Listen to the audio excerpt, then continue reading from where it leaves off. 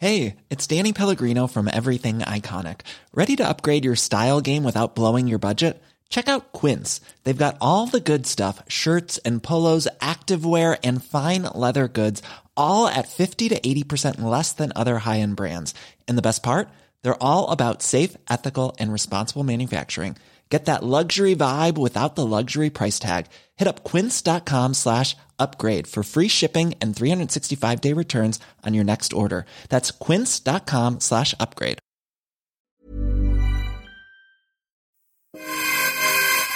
You are listening to Kudazzers, a podcast for and by Filipinx millennials and edgers.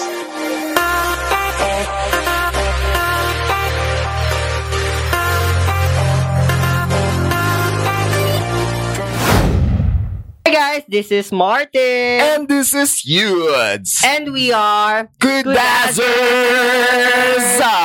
Yun na talaga yung identity ko na yung za. Za. Taga, yung S na laging may So for today's episode, pag-uusapan natin is something very sensitive among and I guess vitriolic within the problematic within the queer gay community.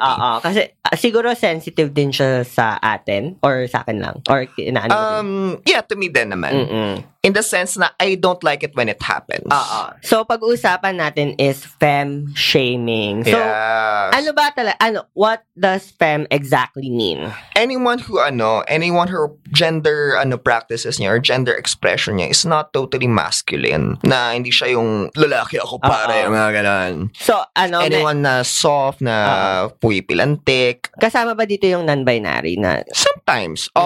Sometimes. Kasi sometimes yung nila, it doesn't fall under dun sa binaristic notion ng pagiging what constitutes or what makes masculine. So yung mga pumipilantek, gano'n. Yeah. Mga habang medyo may kembot, yun. So yung mga yung papasok under dun sa traditional notions of what bakla is. Saan ba nag-start yung femme shaming? Actually, you cannot trace it. To me, it's immemorial eh. It's largely a patriarchal product or a patriarchal result.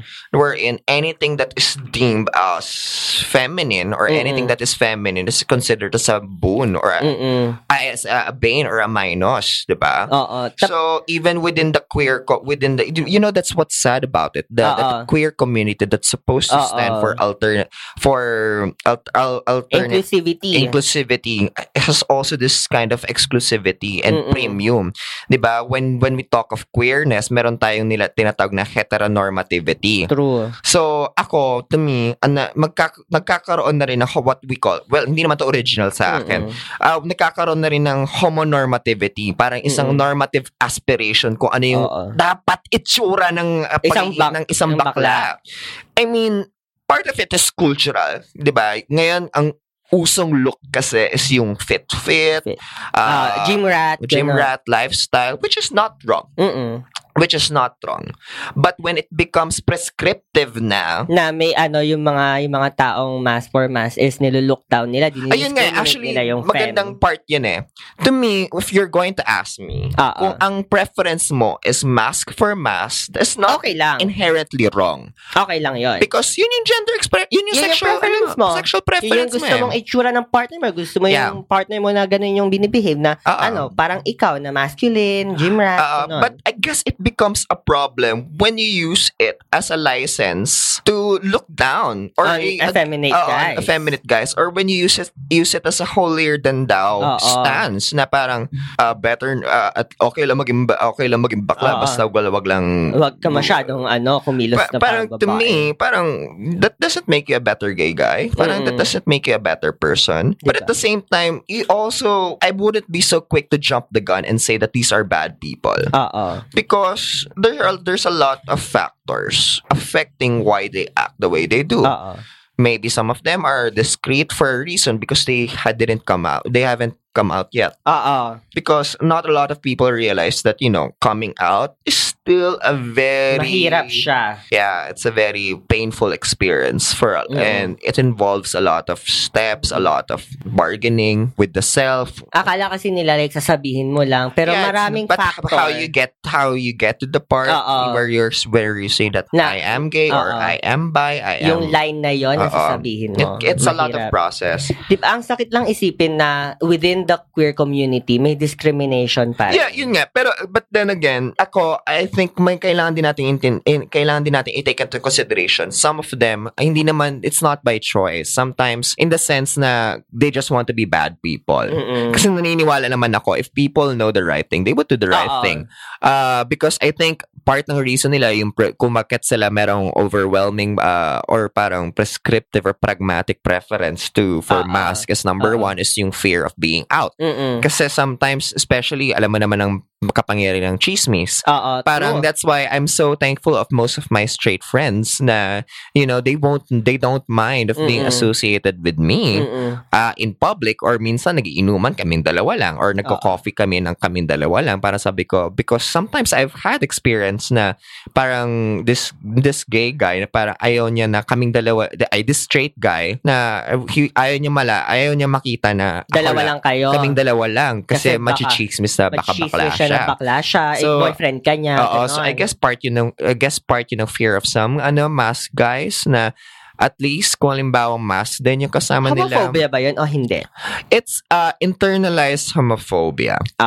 But it's sometimes internalized homophobia is not deliberate.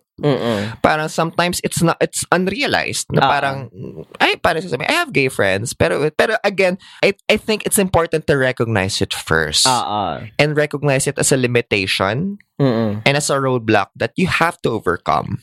Kaya nga so some are yun yung reason nila, some because of work actually some because pa rin ng discrimination sa work, because there I think there still exists some companies who are very particular about having gay employees. And then sometimes some of them haven't been out to their families. Sometimes some people are selectively out. Para out lang sila to a certain sa group. Friends nila. Sa friends nila, but when they're when they're with their family or other people, they're still straight.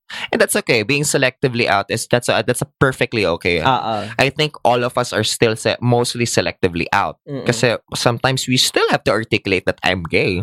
So in a way, you're coming out all over again. Diba? So there's nothing wrong with that. Being selectively out. Yes. Some hindi pa rin talaga nila tanggap. Nag-explore pa rin sila. Nag-explore yung nila, yung gender nila. Gender nila. So before they're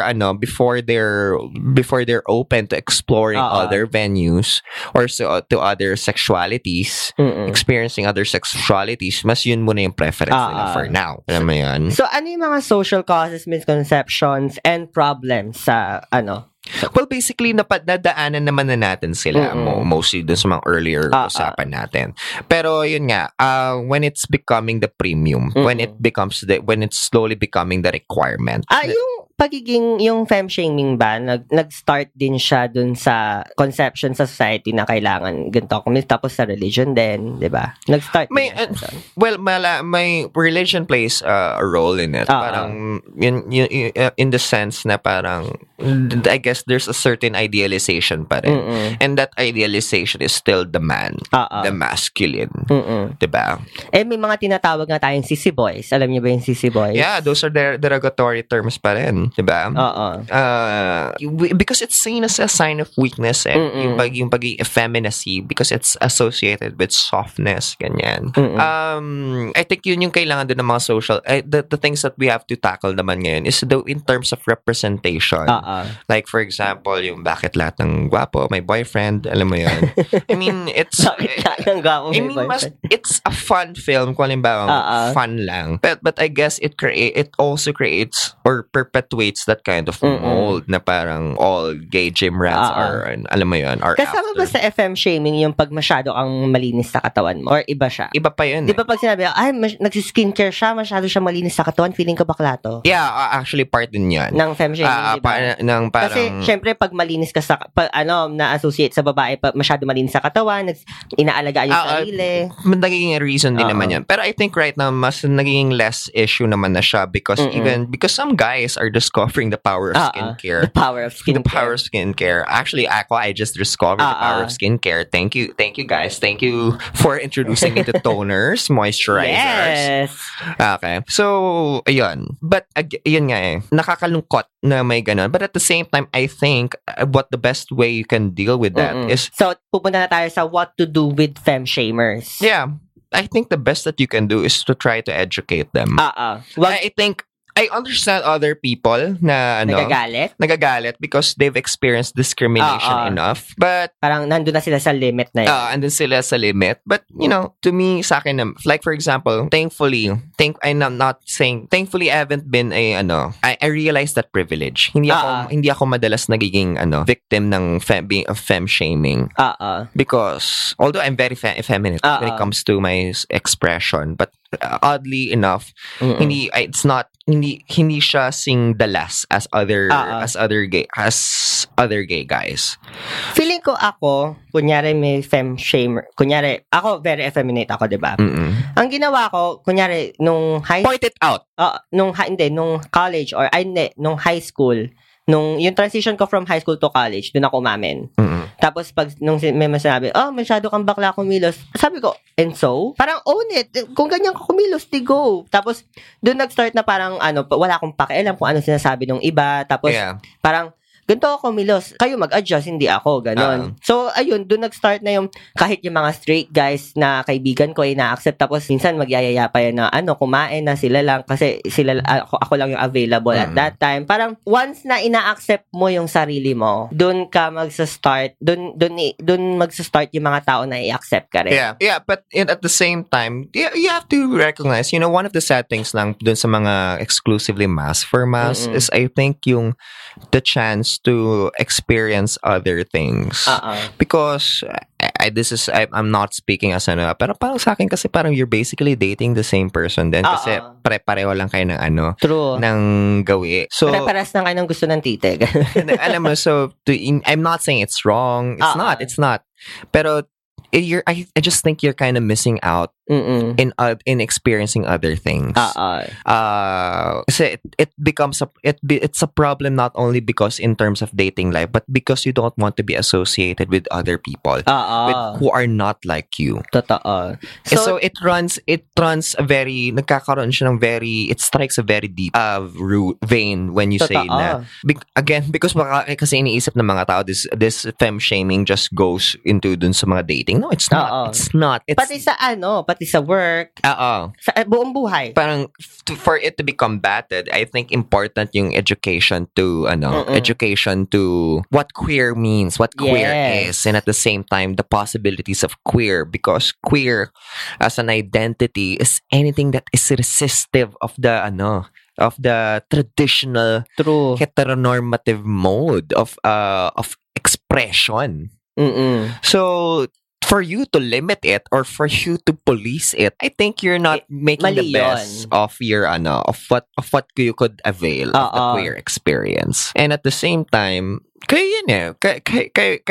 Just don't, but being mass for mass. Dun papasok yung you do you. You do you, but don't think you're a better person. You don't think you're a better person because Mass FM wants you to think that you're quote unquote this unique personality or your distinct sense of self-expression makes you a better person than others. Then fuck you. It does not. It makes you an asshole. So, Pare-pares lang tayong tao. Yeah. So ayun. So that's all the time we have right now, guys. If you have experiences about this, or if you have any tips or advice regarding on how to help other people, kung successfully ka nakapag-convert, parang nakapag-convince yung mga dating na mass FM shamers, may tell us your maybe we could also adopt that kind of rhetoric or strategy. Maybe we're not seeing something and that you guys see. May na-miss out tayo, diba? Yeah, diba? Maybe you have a certain set of experiences and skills na baka mapakinabangan namin for us to acquire. Again, here's sa Kudazzers. It's all love, guys. And we're all for all experiences. So, ayun, guys. So, if you have may mga kwento kayo or may mga na-miss out kami, use the hashtag Kudako lang, or may mga questions kayo, may mga hindi kami nasabi na hindi nasagot ng tanong nyo, use the hashtag question mga kapitbahay. Like us on our Facebook page and follow us on our Twitter and Instagram. Everything is at Kudazzers. How do you spell Kudazzers, Kuya? That's Kudazzers. And we would like to thank Podcast Network Asia. Diba? So that's all for today, guys. Bye! Bye! Love for all! Join our chika by tweeting us at Kudazzers or by leaving a comment on our Instagram posts.